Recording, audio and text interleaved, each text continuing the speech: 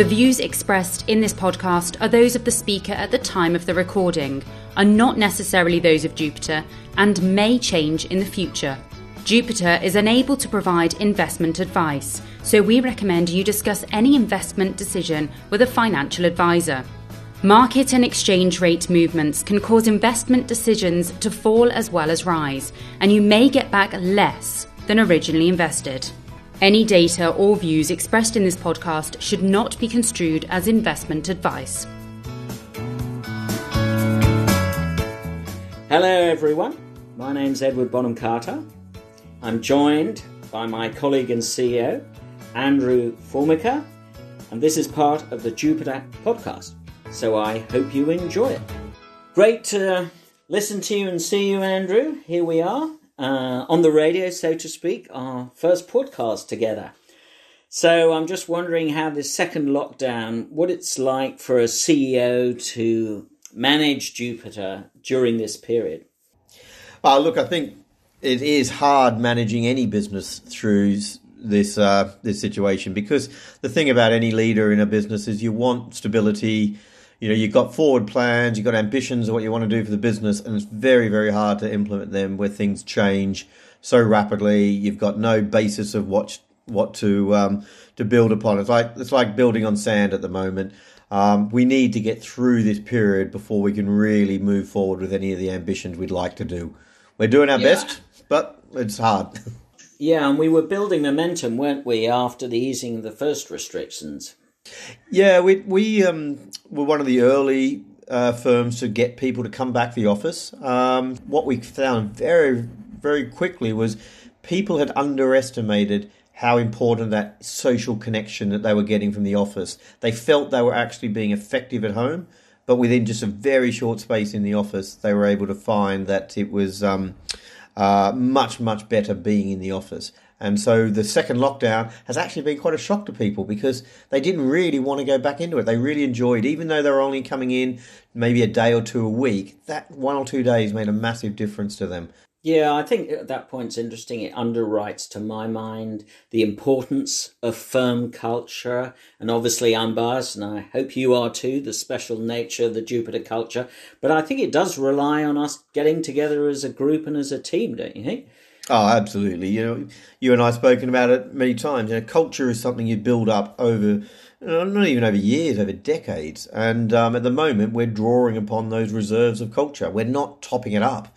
And that's been a testimony to the strength of the culture, of how well we've been able to work for our clients and deliver through this period. But at some point, we've got to extend our culture. We've got to add to it. And that is something that requires people face to face. And all this, we're trying to integrate our new colleagues and making progress from Merian.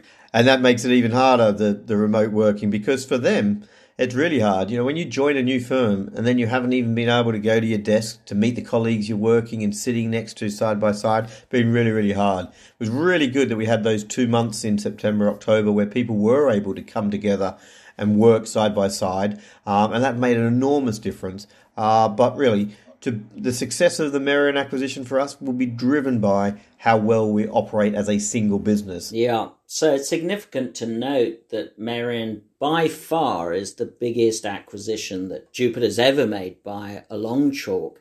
But this is happening when there's quite a lot of M&A in the industry. Andrew, what's your take on some of the deals that's been going on during COVID? Yeah, I think when you look at the industry, we are seeing a little more heightened activity. You know, why is that happening? I think there's a recognition that the world's changing, and post-COVID, you're going to have to change. And in some cases, your existing business may not be fit for the future. I'd question whether, however, we're on the cusp of a significant M&A drive in our industry. People have predicted it before, never really come off. These are people businesses.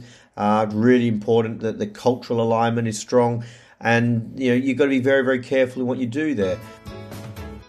So that's interesting. It's picking up the point that we've looked at for years at Jupiter, the whole thing about investing in sustainable businesses in the widest sense, obviously the S in ESG. And Jupiter, as we know, has had one of the earliest funds in this space, the Ecology Fund, going back to the late 80s from memory. But that's another trend that seems to be really gaining momentum, this whole move on ESG. What are your thoughts on that? It's a good point, and I think it is something that definitely you're seeing now have real traction to it.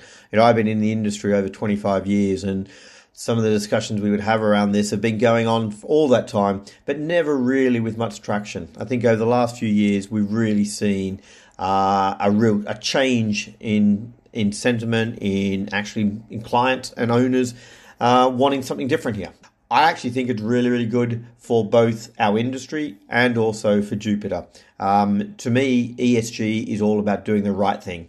It's doing the right thing for our client. It's doing the right thing for the world we live in. It's about trying to build sustainable businesses that are built on the right foundations, holding companies to account for what they're doing, for them to consider more than just profits. And at the heart of it, it's an active strategy.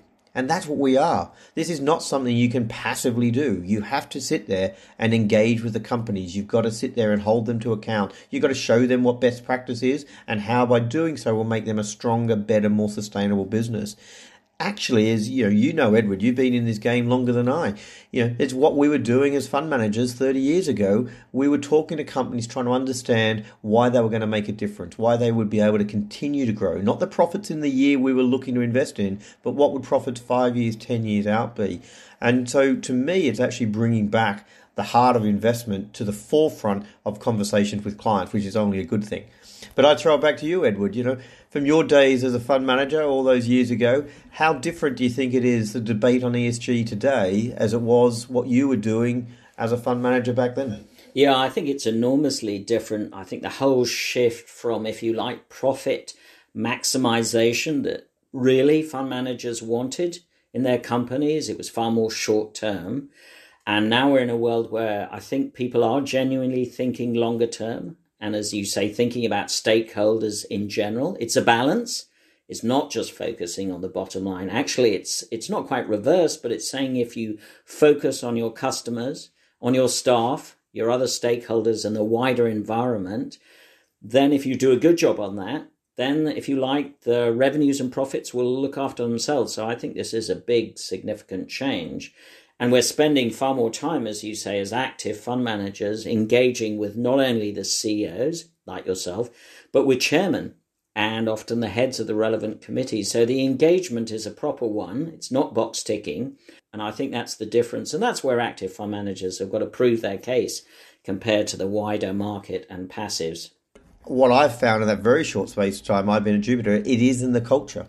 It is all the managers believe the difference they can make through what they're doing. And, that's been the case all the way through. Yeah, it's made a big difference. So as ex-fund managers, Andrew, I mean, we're coming up to Brexit, but regardless of Brexit, or maybe because of Brexit, what do we think of the little old UK market that we're based in and we invest some of our clients' money into? We're an international firm, but how does it look to you?